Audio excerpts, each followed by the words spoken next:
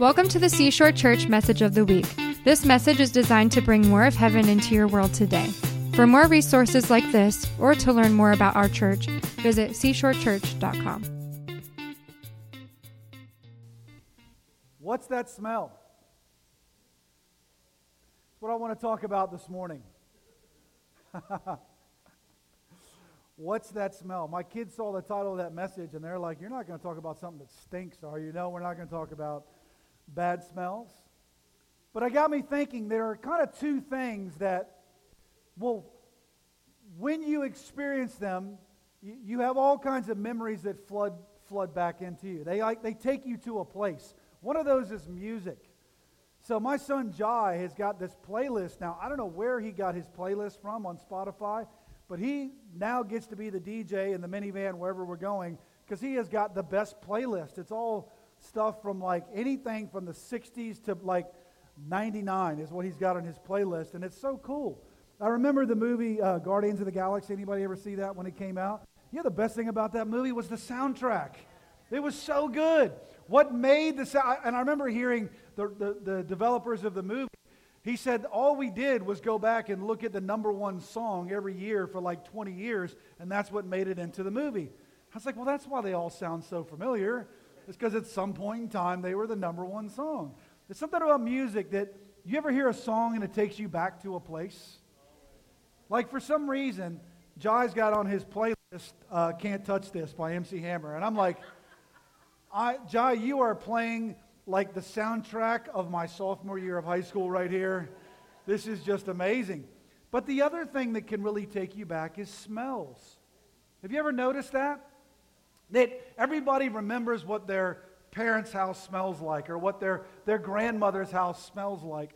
I know that for me, being born in June, the smell of June is gardenias. So my parents' house, they have gardenias around their house, and my mom would always say that those gardenias always remind them of me because that's when I was born, was in June. And so it's my flower. It's my birthday flower.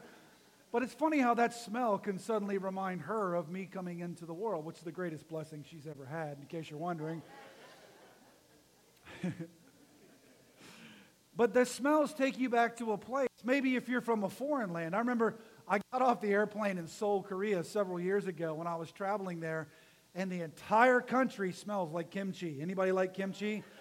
Luckily, I love kimchi, but I remember thinking, I got off the plane and thought, what is that smell? Because it's a very unique smell. And I thought maybe it was just the airport. And then you get out of the airport and you realize, oh, it's actually everywhere. And where I'm getting off the airplane and thinking, what is that smell? I watch the other Koreans get off the airplane and just go, ah. And I realized it's the same thing I used to do when I'd get off the airplane in Norfolk flying home from Europe or Australia, wherever I was at the time, after spending time overseas, and I'd get off that plane in like June and go, humidity. Oh. But I loved it. Australia is such a dry, barren land. It's so nice to smell the humidity of Virginia Beach. It has a smell, doesn't it? I remember driving across the bridge when I was at college at JMU, and I'd be driving across not the Bay Bridge Tunnel, what am I trying to say? The HRBT, and you smell the salt air for the first time. And you're like, hey, the mountains are great. I love the mountains, but there's nothing like the smell of that salt air. It's funny how smell can take you back to a place. I will forever just know the smell of my dad's garage. I spent so much time there as a kid tinkering with stuff and riding skateboards. It's just got a smell to it. It's like plywood and gasoline and paint that's been in there too long and grass clippings, and it's just the most wonderful smell everywhere, anywhere. There's nothing like the smell of home. I don't know if you realize this, but Jesus actually had a home as well. I don't mean Bethlehem where he was born, because he left there at the age of about 30. And interestingly, Jesus didn't actually make Jerusalem his home, the place where he hung out. It was a little town about 2 miles outside of Jerusalem called Bethany. And if you look at most of the time that Jesus just kind of hung out, like you know how you leave work, you leave an event, or you leave church and you go home, and you want that place where you just kind of like, you're hanging out. It feels like home. For Jesus, it was this town called Bethany, but a specific house in this town that was owned by a man named Simon. I thought it was interestingly, Jesus didn't really consider Jerusalem his home, though he knew it was the place where he was going to die. Jerusalem was the political center. It was the religious center. It was the cultural center. But he goes, yeah, that's not necessarily the place that I'm going to consider my home. But it was something about this place in Bethany. See, Bethany was the place where Jesus was anointed. It's where he was worshiped. It's where he gathered with the family. You know, the Mount of Olives where he taught from, that was in Bethany. It's where he ascended to heaven from, was Bethany. Jesus did not ascend to heaven from the temple. He ascended from the Mount of Olives in Bethany. And the Bible tells us it's the same place where he's going to come back again. What is it about this place? Why did Jesus choose this small little town? And in John chapter 12, and I'm going to read a little bit of Bible to you if that's okay. We're going to read you some of the passages that explain what this place was like. The Bible says here, 6 days before the Passover, Jesus came to Bethany, where Lazarus lived. Oh, okay, Lazarus lived there, whom Jesus had raised from the dead. Here a dinner was given in Jesus' honor. Martha served, while Lazarus was among those reclining at the table with him. Then Mary took about a pint of pure nard, an expensive perfume, and poured it on Jesus' feet and wiped his feet with her hair. And the house was filled with the fragrance of the perfume. But one of the disciples, Judas Iscariot, who was later to betray him, objected. Why wasn't this perfume sold and the money given to the poor? It was worth a year's wages. He didn't say this because he cared about the poor, but because he was a thief. As keeper of the money bag, he used to help himself to what was put into it. Leave her alone, Jesus replied. It was intended that she should save this perfume for the day of my burial. You will always have the poor among you, but you will not always have me. Meanwhile, a large crowd of Jews found out that Jesus was there and came not only because of him, but also to see Lazarus, whom he had raised from the dead. So the chief priests made plans to kill Lazarus as well, for on account of him, many of the Jews were going over to Jesus and believing in him. I'm sorry to laugh at that, but there's something funny about being raised from the dead, and instantly there's a group of people that want to kill you. I mean, if you ever think, I wonder if I'm on the right side of things, if you're trying to kill a guy that just got raised from the dead, you're probably not on the right side of things in general. So I'm reading to you from John chapter 12. This story is also told in Mark chapter 14. And as there are sometimes in the gospel, you got to look at all of the gospels to kind of get a full picture of what's happening in this place. Because you have bits and pieces. Not because one story is right and one's wrong. They're just being told from the perspective of different people. How many of you know if you and I witness the same event, you may witness some things that I missed and you may witness some things that I missed. And sometimes you put those stories together to get a full picture of that. So Mark chapter 14 refers to this house as the house of Simon the leper. Simon the leper was actually a Pharisee. Now, if you're known as Simon the leper, back then leprosy, you don't get to hang out with people if you have leprosy. So if they are at the house of Simon the leper, what's probably happened to Simon? He's probably gotten healed. Would that be safe to say that? They're not hanging out at the house of the guy that's got Ebola. They're not hanging out at the COVID house. They're not hanging out at the house of a leper. Simon's likely been healed. But why does he have the name Simon the leper? You think if you're Simon, you're like, can I get a new nickname like Simon the healed? Do I have to be known by my former life? But they are at this house of Simon the leper. So here's at this house, based upon these two stories. You got Simon the leper, Mary the sinner, Martha the busybody, Lazarus the former dead guy. You've got the happy to be here disciples. You ever notice that? The disciples aren't really doing anything in this story. You know how you interview somebody and you're like, what's it like? And you're just like, I'm just happy to be here. Like some big victory, I'm just happy to be here. In other words, I don't know what's going on. I don't know what's happening. I'm just kind of happy to be here, not contributing. I'm just here eating Simon's food, checking out the miracles. This is so cool. Like nothing, the disciples aren't doing miracles at this stage. They're not out healing people. They're not being filled with the Holy Spirit. They're just like, I don't know what's about to happen, but I'm just really happy to be here. That's the disciples. This is a picture of what church family really is. I love the scene of Simon the leper's house, at the people that are just gathered around the table. And this is the place that Jesus chooses to make his home. This is not a family of birth. This is a family of choice. The only thing that these people had in common is Jesus. They've had an encounter with Jesus and they've been changed. That's what's brought them together. And because of the change that Jesus has made with them, they have made the decision to not just be around him, but to follow him. These are disciples of Jesus. When we receive Jesus, our house becomes his home. Our heart becomes his heart. And our family of choice becomes our family of birth because we've been born again. So I have a family of birth. I have a family I was born into, but this is my family of choice. But it's not just that I'm choosing to join an organization or to attend a service.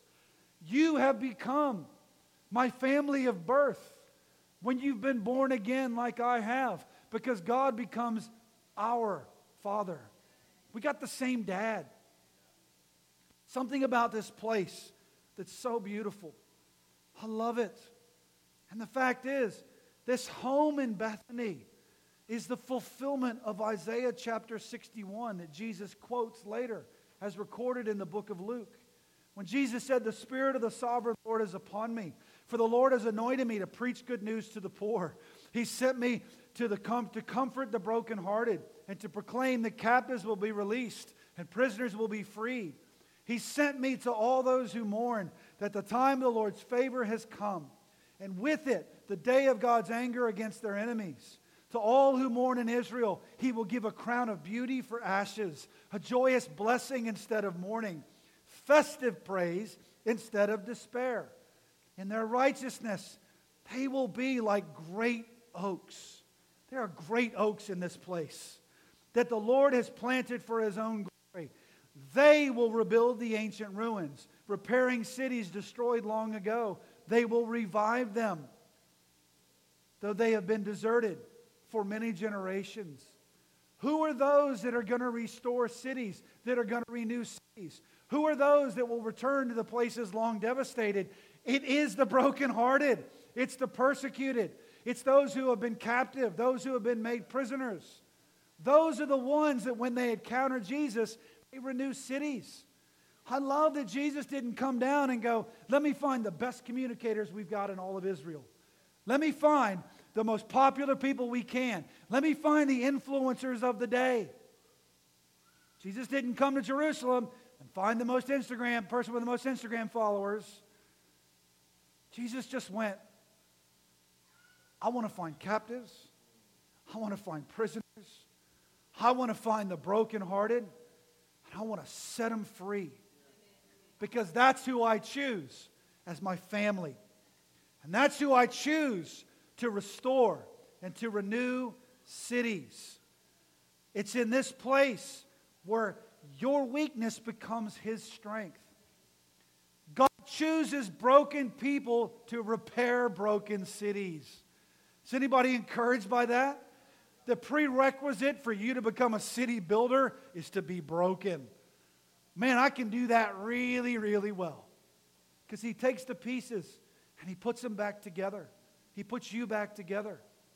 Here in this place, a leper, a busybody, a sinner. Who knows what that word means? A guy who betrayed Jesus. And yet here they are, reclining at the table. A guy who was dead. You don't get any more broken than that. Why did Jesus choose this place? What was it about this place that made it so attractive, so curious to outsiders? There are all those who had come not just to see Jesus, but to see Lazarus. There's something about this place that created an attractiveness to the world. There's something about this place that made people go, I don't know what they've got. I don't know what they're on, but I don't have it. And I'm going to find out what this is.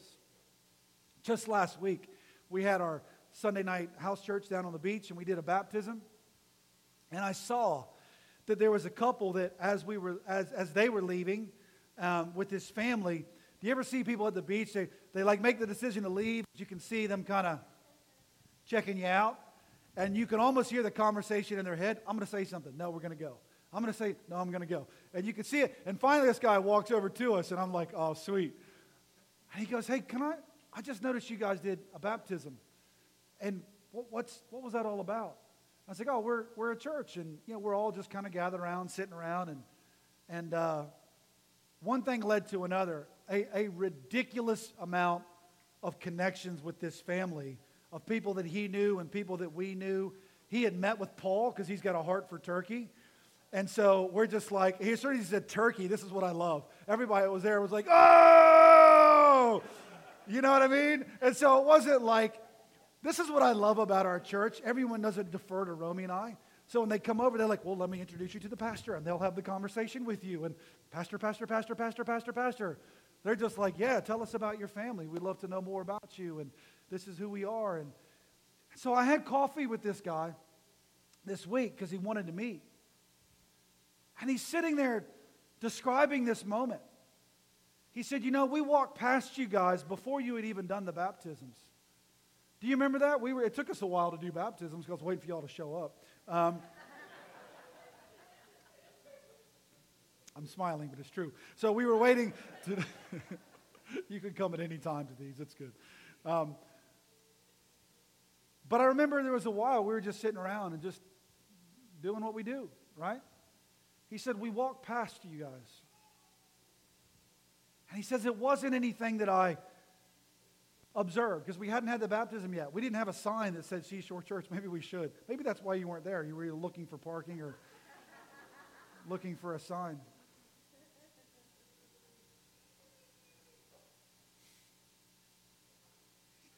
He said, I walked past, and I love this term. He says, you reeked of Jesus. You reeked of Jesus. And he goes, I'm almost in tears saying this. I said, I'm in tears listening to this. He goes, I just sat there with my family, and I just kept, and then you did the baptism, and I was like, oh, that's why. He said, you reeked of him. It's that moment when he walks past, and he's just like, what's that smell? I know that smell. In 2 Corinthians chapter 2, verse 14, the Bible says, but thanks to God, who in Christ always leads us in triumph, and through us spreads the fragrance of the knowledge of Him everywhere. Spreads the fragrance of the knowledge of Him everywhere. That means that wherever you go, you are bringing the fragrance of Him everywhere. That word knowledge doesn't mean head knowledge. It means experiential knowledge. It's the epignosis. It means I know Jesus. I don't know about Him. I know Him. So when I am in relationship with Jesus, everywhere I go, I bring the fragrance of that relationship where I am. So when people walk past us on the beach, they go, something reeks. What's that smell? You reek of Jesus. I love that. The Passion Translation actually says this a little differently. It says, through our yielded lives, He spreads the fragrance of the knowledge of God everywhere we go. You want to smell like Jesus? Yield your life. There is no smell quite like a yielded heart. Surrendered hearts smell so good. It's better than any home-baked apple pie, fresh-baked bread, fresh-cut grass, my own personal favorite, especially when I'm not the one that had to mow it. There's no smell quite like that of a surrendered heart. And can I encourage you that Jesus still leads captives in these triumphal processions? Your surrender led to your victory. And the smell of His triumph in you is following you everywhere you go. It's the smell of victory. So when you walk past a group on the beach, you're like, man, they reek of Jesus. Oh, yes, that's His victory in me. I didn't say a word. I didn't do a thing. But what you're seeing is not just people having fun on the beach. You're smelling His victory in me. I've been led as a captive in His train. He has redeemed me. He has saved me. And through Him, I have victory. And you can smell it. You can taste it. You can feel it. It's not because you did anything right. It's because you surrendered your life to Him. And His victory in you gives off an aroma that the world, they need their nostrils filled with the aroma of God's victory in you.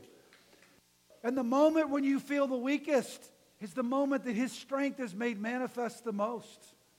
When we walk out in our own strength, we don't smell so great, or not at all. But when we surrender our lives, that aroma makes a difference. Why did Jesus choose this house in Bethany? I think it has something to do with what Mary did. Mary took this pint of pure nard.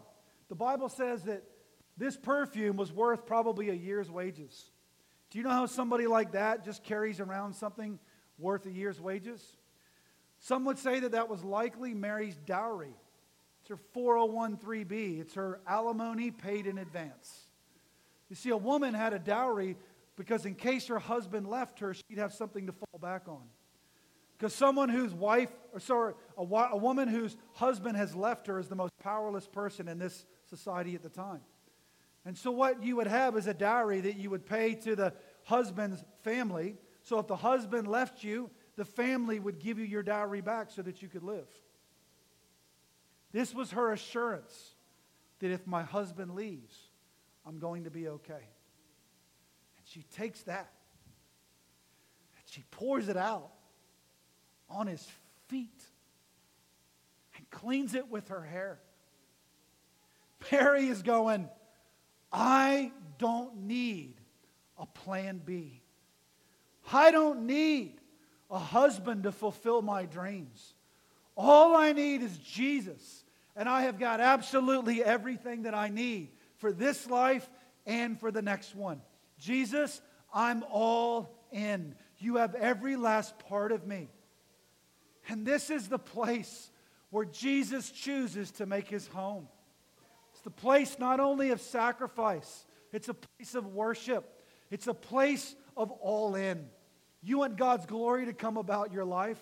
I encourage you, push your chips into the middle of the table. It's the best ROI you could ever possibly expect to get. Return on investment. And the Bible says the house was filled with the fragrance of this perfume. Surrendered hearts smell so good.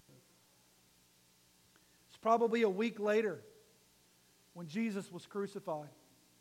He finally goes to Jerusalem. He leaves this place of family into the city, and we know that He's crucified.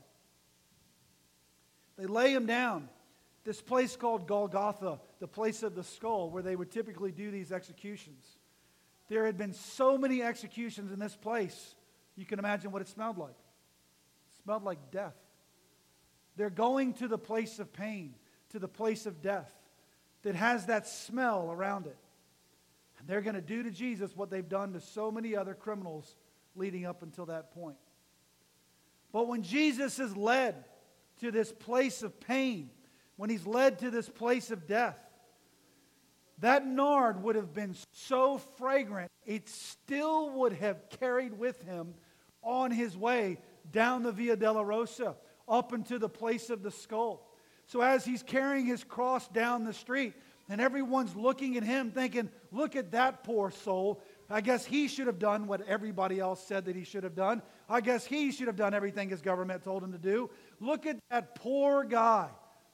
And you would expect the smell of death to be following him. But as he breezes past them, they're thinking, what's that smell?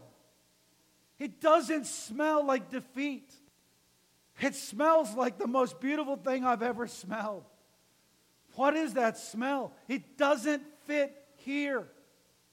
And you can imagine as they laid him down on the cross, put the nails in his hand, but then the soldiers go to put the nails in his feet. And I can imagine the confusion on their face. What's that smell? It's not familiar in this place. This is the place of pain. Why am I smelling something so wonderful and so beautiful? And every time they drove a nail into his feet, it just released the smell of victory. It doesn't fit. And I'm telling you that every nail that the enemy goes to drive into your spirit, into your mind, into your family, if you are all in, if you are willing to give up your plan Bs, if you're willing to follow him with everything that's in your heart and surrender, the nail that's meant to bring death only releases the smell of his victory in you. It's the place of victory. I can't stop every nail that the enemy has for me. I can't keep him from shooting arrows at me, but I can make sure that whatever he does against me is going to work out for good. I can make sure that when the enemy tries to hit me, the only thing that comes out is his victory in me. The only thing that oozes from me is worship. And in the place of pain, there will be worship. And there will be victory. Every fall of the hammer meant to bring pain and death only brought confusion to the enemy. Oh, I can picture the enemy. I can picture these Roman soldiers so demonically influenced to carry out the enemy's plan. And I can picture the enemy seeing through these soldiers' eyes what was happening. And he's like, yep, here we go. I knew I was going to do this. You thought you had won. You may have gotten 12 disciples. You may have healed a few. You may have taught a couple of people. But in the end, I win. In the end, I got you on the cross. And you're going to die. And everything that you've just taught these people is going to die with you. It all ends here. And then as he drives in the nail, what's that smell? Is that? No. Wait a minute. Is that? I know that smell. Is that worship? How do I smell worship? That's the thing I've been trying to get for thousands of years. Why is it in my victory you are being worshiped? This is my moment. This is when I'm supposed to get the victory.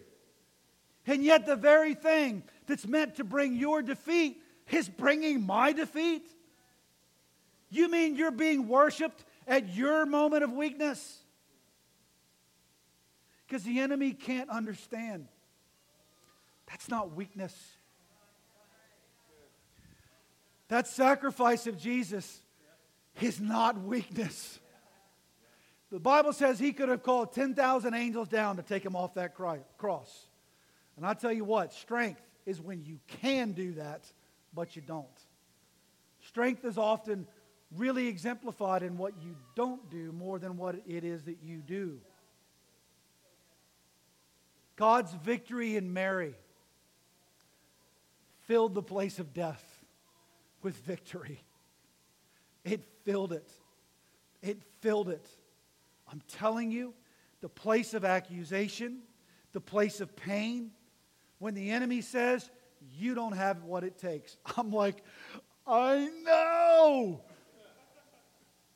Look at what God's given me. I have every spiritual blessing in Christ Jesus. The enemy goes, you don't belong here. And I'm going, I know. Isn't it crazy? But I'm seated with him in heavenly places. I don't get it either.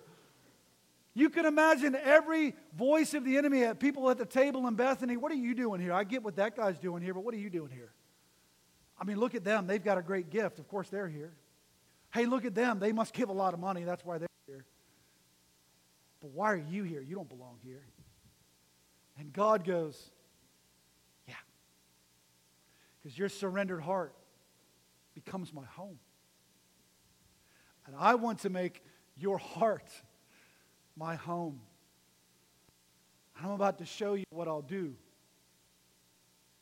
to make that possible. Jesus will always return to the place of worship. Jesus came back to Bethany time and time again. Like, he went into the temple, overturned the tables, got a whip and started whipping dudes. Like, threw out the money changers. Hey, calm, gentle Jesus, go read your Bible. Jesus made a whip and was whipping people. And then he comes back to Bethany. And he sits at the table. Could you imagine being at that table? You're like, no one wants to talk first. Does he still have the whip?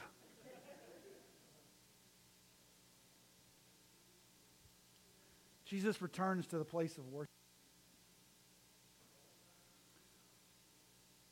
I want to encourage you this morning. Don't have a plan B.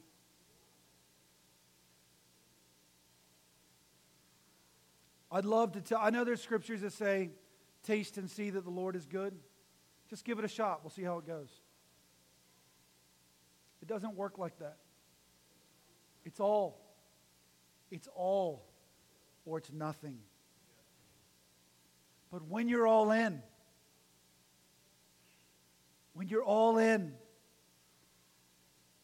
and you worship with everything that you have, I'm not telling you you have to give all of your money away. Jesus only told one person that, not everybody. I'm not saying that you have to read your Bible 23 hours a day. I'm talking about your heart. God doesn't want what you can do. He wants your heart. He went all in for us, and He showed us this is what all in looks like. And when we go all in, we don't go to the cross. When we go all in, we pick up His salvation. That's what communion is a reminder of. I pick up His healing. I pick up His salvation. I pick up His deliverance of me. And we can walk into this life, and we can walk into dead places. We can walk into other people's Golgothas and bring the aroma of Christ. We can bring the smell of His victory in me. It's not my victory. It's His victory in me. And there's going to be people when we do that, they're going to go, what is that smell? I'm not surprised when somebody walks down the beach and I see the look.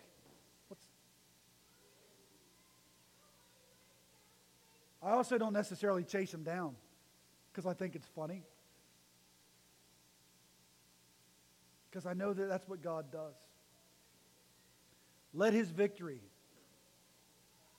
in you become the smell of victory everywhere you go. Lord, I thank You. I thank You that You went all in for us. I pray, Lord, for the smell of victory in this camp. Let it rise.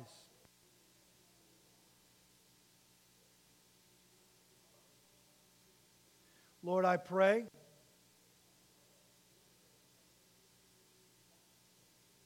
that we would never look for something to fulfill our hearts that breaks Your heart.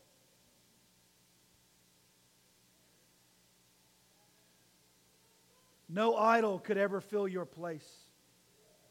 No other relationship can take the place that You should be having in our own lives. I pray that I never look for something to fulfill my heart that breaks Yours. I thank You, Lord, that You are the husband who never leaves. You are the kinsman redeemer who doesn't hold back. You're the lover of our souls. And Your word says that You will never leave us and never forsake us. Never, Never, never. That when we are faithless, you remain faithful to us. You can't help it. It's who you are. I thank you, God, that we can return to you time and time again. Offer a sacrifice of praise. Let the Golgothas of our world be filled with the smell of your victory in us. In Jesus' name we pray. Amen. Amen. Come on. Thank you for joining us today. For more resources like this, or to find information about our weekly services, visit seashorechurch.com.